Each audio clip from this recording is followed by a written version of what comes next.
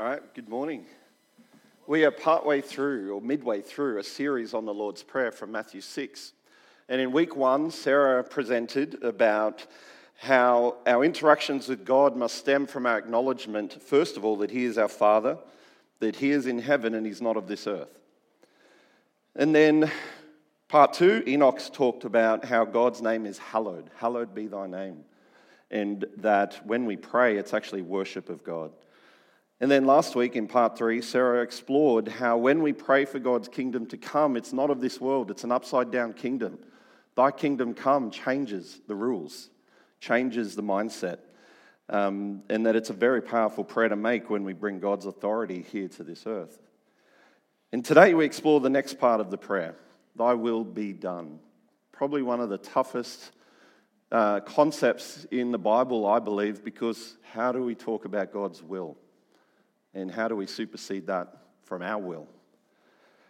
Did you ever listen to a song that just stuck with you all day? The tune was just something you could not get out of your head. Has anyone experienced that? For me, it was Que Sera. Now, I don't speak Italian, I don't speak Spanish, so I'm not sure if I'm even saying that right. But Que Sera by the Justice Crew was one such song. And it came from an old 1956 song that was called Que Sera, Sera, which basically was an old Doris Day song. Now, the chorus goes a little bit like this. Let me see if this will work. At the end of the day, said I'm here with some friends that I know are always there with a smile, saying you're not alone, saying la la la la. Pretty catchy tune, right?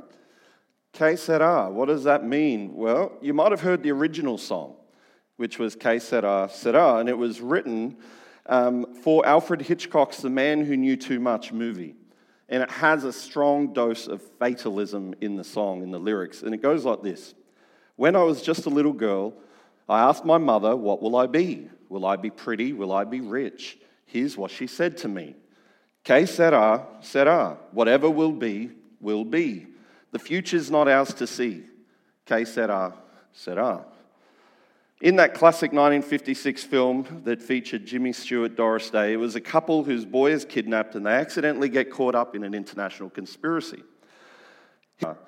Into the plot, suggesting that the chaos and the danger that the couple face in attempting to rescue their son are unavoidable, no matter what they do.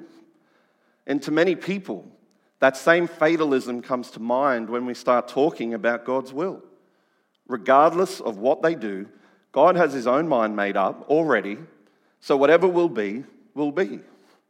In fact, the familiar phrase in the Lord's Prayer, thy will be done, is often seen as a Shakespearean equivalent to Que sera, sera. Just what does it mean to pray for God's will to be done in our lives? Does it mean throwing up your hands and your arms into the air and resigning yourself to an uncertain fate?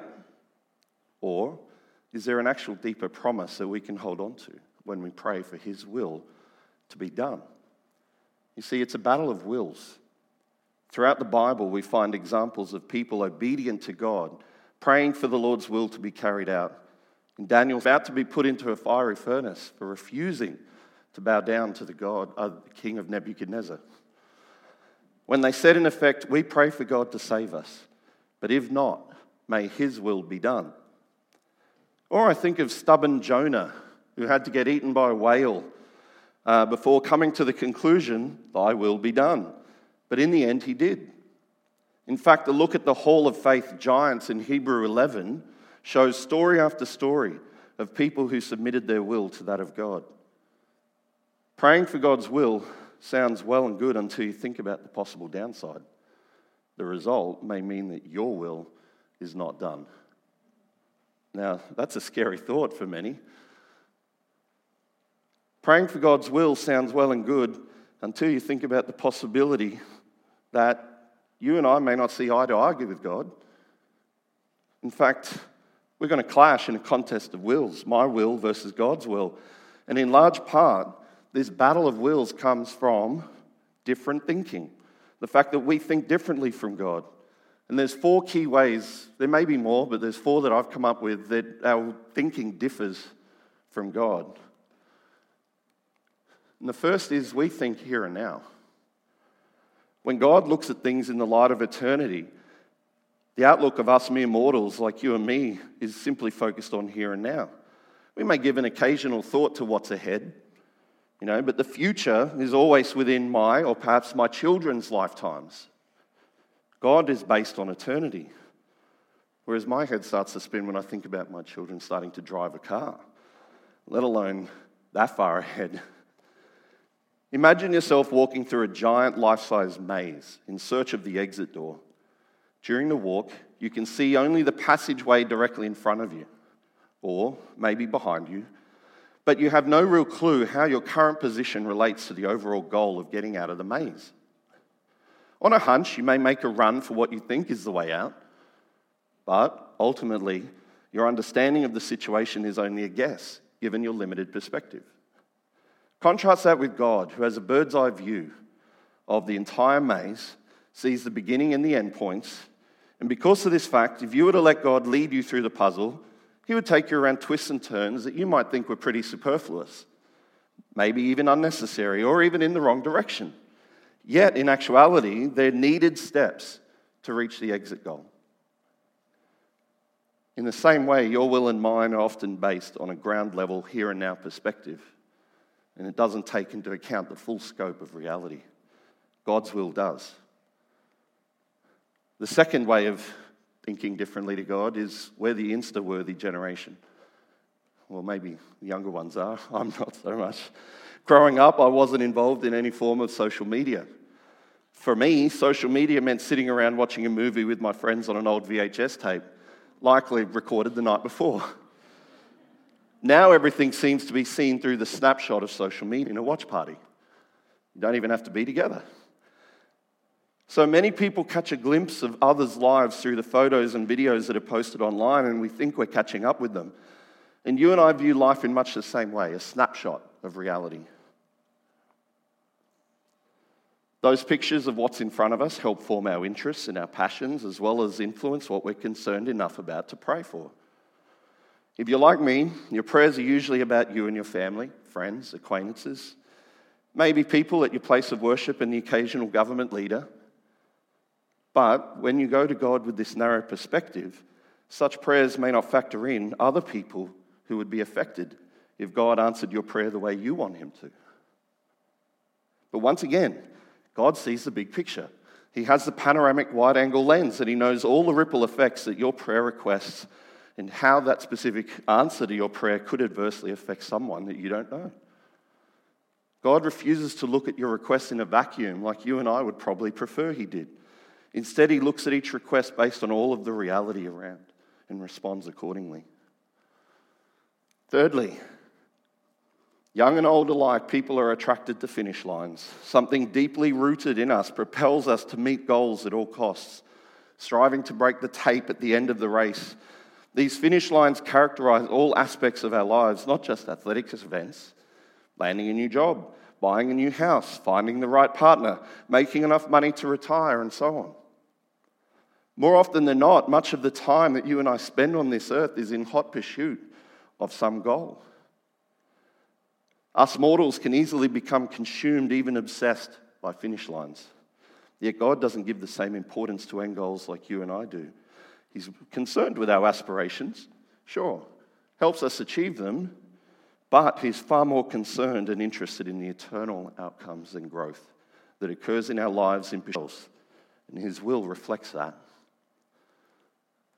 And fourthly, the first 3 ways we looked at that we think differently from God aren't necessarily bad in and of themselves. More than anything, they're simply part of us being human. However, this final reason we think differently from God is one that we can be blamed for: sin. According to the Bible, except for Jesus, every person who's walked this earth and is walking this earth has sinned. This sin that we have in our lives invariably leads us to selfishness. And being selfish means that we'd rather have what we want when we want it, rather than what's part of God's plan and timing. And this selfishness, when left unchecked, results in our prayers being tainted by self-interest and self-concern, rather than being focused on the will of God and the needs of other people. Sin blocks our ability to see God's will and open ourselves up to prayer and to pray, thy will be done. In doing so, we put ourselves in a contest of wills with God. Job is one such example. You know the story. I'm not going to go through all of it. But Job was a prosperous man of outstanding faith. And Satan in the story acts as an agent provocateur to test whether or not Job's faithfulness is rooted merely in his prosperity and the blessings from God, or whether he actually loved God and connected with him. But faced with the appalling loss of his possessions, his children, and finally his own health, Job still refuses to curse God. His wife encourages him to curse God and to give up and die, but Job refuses, struggling to accept his circumstances. 3 of his friends then arrive to comfort him, and at this point, the story probes the meaning of Job's sufferings and the manner in which he should respond. The story consists of 3 cycles of speeches, if you've read the book of Job, that contains Job's disputes with his 3 friends and his conversation with God. Job proclaims his innocence and the injustice of his suffering, while his comforters argue that Job is being punished for his sins. With this explanation, unlike Justice Crew and their lyric of happiness in having their friends close by, Job regrets his friends' words and their presence is not comforting. God finally interrupts, calling from a whirlwind and demanding that Job be brave and respond to his questions.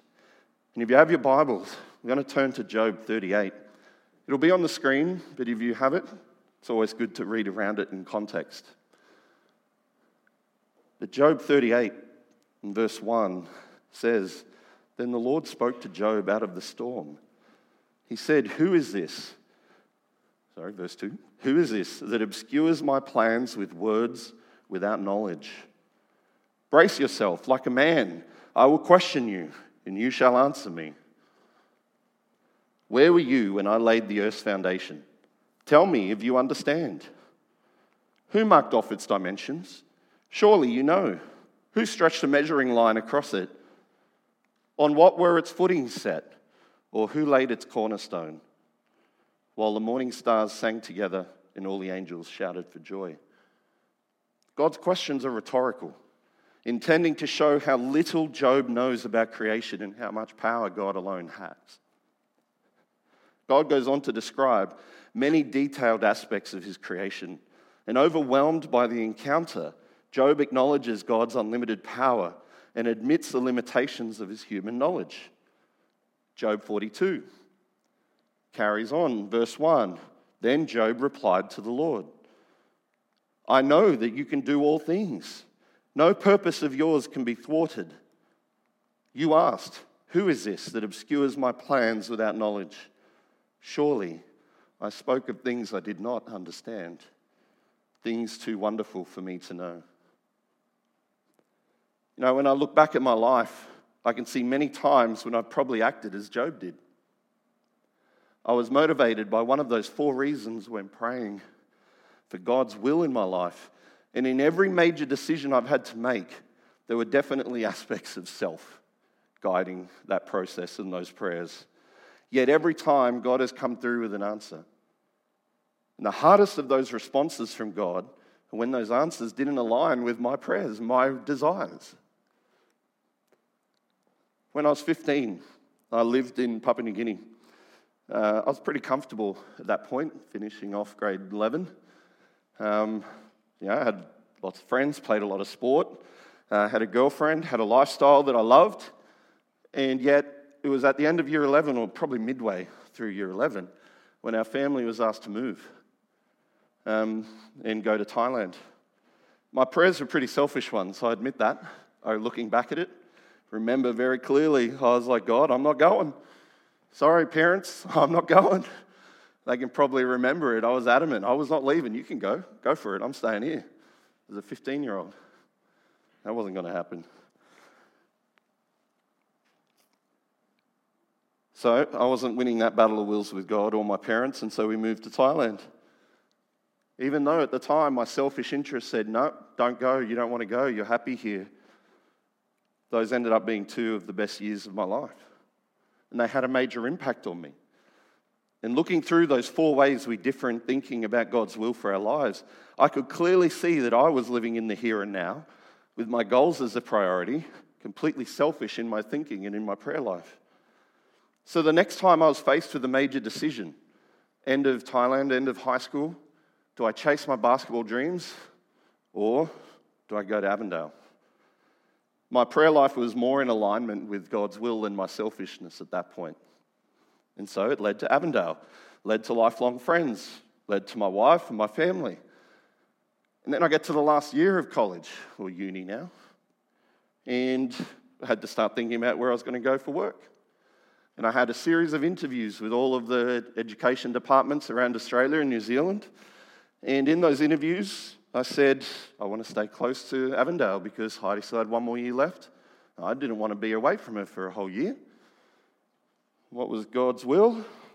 I got a job offer in Adelaide over 17 hours by car. God, what are you doing? This is not my will. This is not what I want. But Heidi and I prayed about it and placed the decision in God's hands. And once we made that decision to go, it was an incredible sense of peace. Hard to describe. Time after time in my life, since being faced with major decisions about whether to stay or whether to accept other offers of employment around the country, I've found that God's will is the best outcome for my life, even when it seems to contradict what my desires are. There are many times when I've prayed for an outcome that I desired, and God has said, no, not yet. Who are we to pray for God's will to be done in our lives and then go and complain when we don't get the outcomes we want? How is that being fair to God? Martin Luther states it like this: grant us grace to bear willingly all sorts of sickness, poverty, disgrace, suffering, and adversity, and to recognize the will. Praying for God's will to be done clearly implies that our wills not be done all the time.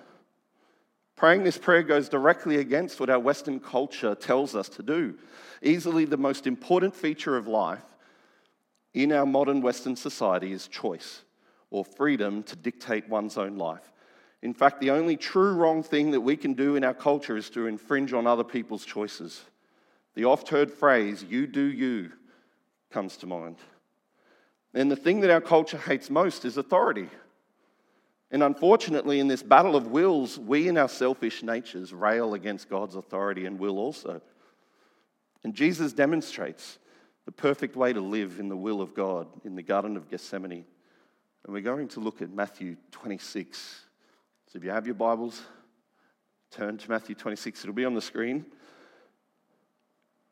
But Matthew 26, verse 36 to 46, is the story of Jesus in the Garden of Gethsemane. He knew he was about to be picked up, probably go through crucifixion. We don't know exactly what was going through his mind, but the Bible story tells it like this.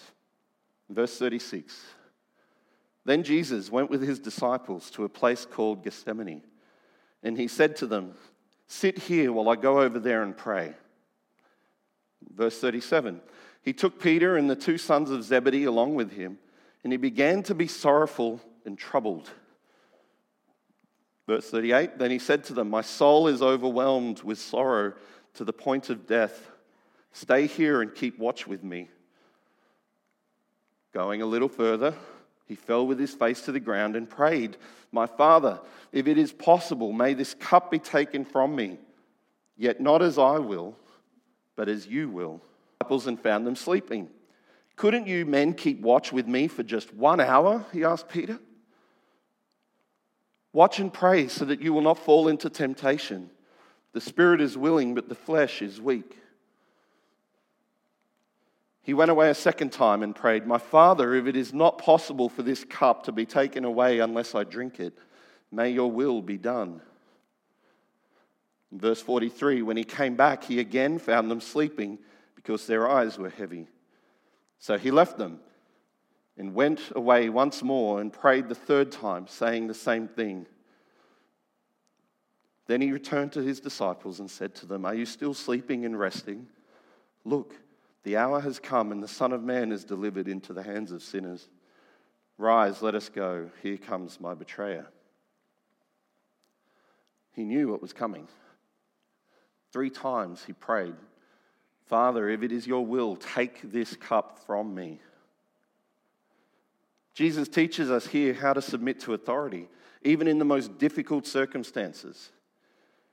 In verse 37, we see that Jesus began to be sorrowful and troubled. And this word sorrowful is a strong Greek word meaning overcome with sorrow so much as to cause one's death. Many scholars have noted the strangeness of this entire scene. First, why would the disciples include a story about the founder of their religion being terrified at the prospect of death? Clearly, they wouldn't have made this story up. It must have happened just as Matthew records it. In fact, all 4 Gospels record this story. And second, a cursory glance at Israel's, as well as the church's history, reveals hundreds of martyrs who gladly accepted death without so much as a trace of fear. Why is Jesus in agony here? Verse 39 gives us an insight into the difference between Jesus' death and all the other martyrs, where he said, "My Father, if it is possible, may this cup be taken from me." The cup is the difference. The cup throughout the Old Testament is repeatedly used as a metaphor for the wrath of God. In Jeremiah 25, verse 15 to 16, it says, "This is what the Lord, the God of Israel, said to me. Take from my hand this cup filled with the wine of my wrath, and make all the nations to whom I send you drink it. When they drink it, they will stagger and go mad because of the sword I will send among them." So the cup is a metaphor for God's wrath and anger against the sin around. Already in the Garden of Gethsemane, Jesus has begun to drink the cup of God's divine wrath against sin. But why does God's wrath begin to fall on Jesus as he's praying? In a sermon on this text, Tim Keller, a noted American theologian pastor, explains that Jesus, the only perfect human being, knew what it was like to be in God the Father's presence when he prayed, better than any human, more intimate than when other people prayed. But this time, when Jesus went to pray, instead of finding intimacy with God the Father, he found hell, he found separation. He was beginning to see what it would be like to be separated from God the Father, to not have that joy and love and peace that he usually found while praying. All other Christians who died so bravely with a sense of God's presence, but Jesus died with a sense of God's absence. He was starting to get a taste of what would come down on him on the cross. Psychologists say that the most traumatic experience a person can go through outside of the death of a loved one is a divorce or a breakup. In a romantic relationship, you have 2 people integrating and intertwining their lives together. A breakup is the ripping apart of those integrated lives. And I mentioned breakups just as a way to get a glimpse of the agony Jesus was suffering on the cross when he experienced that disintegration from the life of his Father. But it isn't even close. From eternity past, God the Father has loved the Son with a perfect and unfailing love. And the Son has reciprocated that love back to his Father. And on the cross, Jesus experiences the unimaginable, the breaking of that bond. So what does it mean to pray, "Your will be done"? Jesus shows us 2 things. First, he shows us incredible integrity. Integrity is consistency in a person. They're the same no matter the circumstances. Here, Jesus is alone in the dark praying to his Father, and he remains consistent. Yet not as I will, but as you will. At first glance, Matthew seems to be silent on God's response to Jesus' prayer and request to take the cup away. But it's in Luke that we see that God does actually respond. And that Jesus, even when requesting to take away what he knows is his Father's will, still lives in his Father's will. His Father gives him the strength to endure. In verse 42 to 43, it says, "Father, if you are willing to take this cup from me, yet not my will, but yours be done." And in verse 43, an angel from heaven appeared to him and strengthened him. Not Jesus necessarily wanted in that moment. But God responds and strengthens him for what his Father's will was. Second, Jesus shows us what it's like to trust God through the most difficult of circumstances. Trusting in God is saying that I don't have all the answers, but you do, God. The hardest times to trust God are when we don't like what he has to say. But this is what it means to submit to God's loving authority. Trusting God is the key. Martin Luther recognized that without this type of trust in God, we will try to take God's place and seek revenge on those who have harmed us. Ultimately, as Christians, we have to answer two questions. Do we trust God enough to accept his authority in our lives? Can we trust that he sees the big picture that we can't? Can we trust our lives in his hands? Do we accept his authority as both our creator and our savior and the king of this universe? Do we trust him enough to accept his authority in our lives? And secondly, in that trust and acceptance of his authority, will we be obedient to his will in our lives? Even though we can't see it all, even though we're scared, even though we might be afraid, taken into poverty like Job and possibly lose it all, will we still obey God's will? Will we still obey his call? Praying this prayer will change your life. It has mine, but we can be confident that God sees the big picture. He knows every single thread of our lives, and if we trust him, he'll weave a tapestry. And one day, we will fully see the way God does. Until that day, King David in the Psalms reminds us of what to do day by day.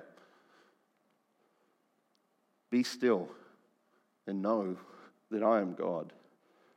This is so much more than just a bumper sticker or a throwaway line. By submitting our will to God's will, we can be still. We can stop the chasing, the goal chasing. We can stop the worrying. We can stop the stress, the needless busyness of chasing those finish lines. We can just live in the knowledge that he is God and his will be done. Let's pray. Father, it is often easy for us to live in our selfishness and in our human nature, and it is difficult to get outside of that. It is really difficult to relinquish control of our lives and give it to you. It is a battle of wills, Lord, that the devil has set up, saying that you are not good, that you are not to be trusted. Yet we know that you are good. We know that you love us. We know that you sent your Son to die for us. Lord, help us to trust the plans that you have for our lives. In Jeremiah 29, you say the plans you have for us are good, to help us and not to harm us. Lord, help us to trust you with the things that we cannot see. Given the limited perspective that we have, help us to just know that you have an outcome for us that will bring us life. And we look forward to the day when we can see the full picture, when we can see those times where we didn't understand, we didn't see why you said no in that moment, or why you didn't accept our prayer for our lives and our wills. And we look forward to when we can be with you and understand our wills of our lives to you, because you do see it all. You love us and you want the best for us, and your plans are amazing. In your name we pray. Amen.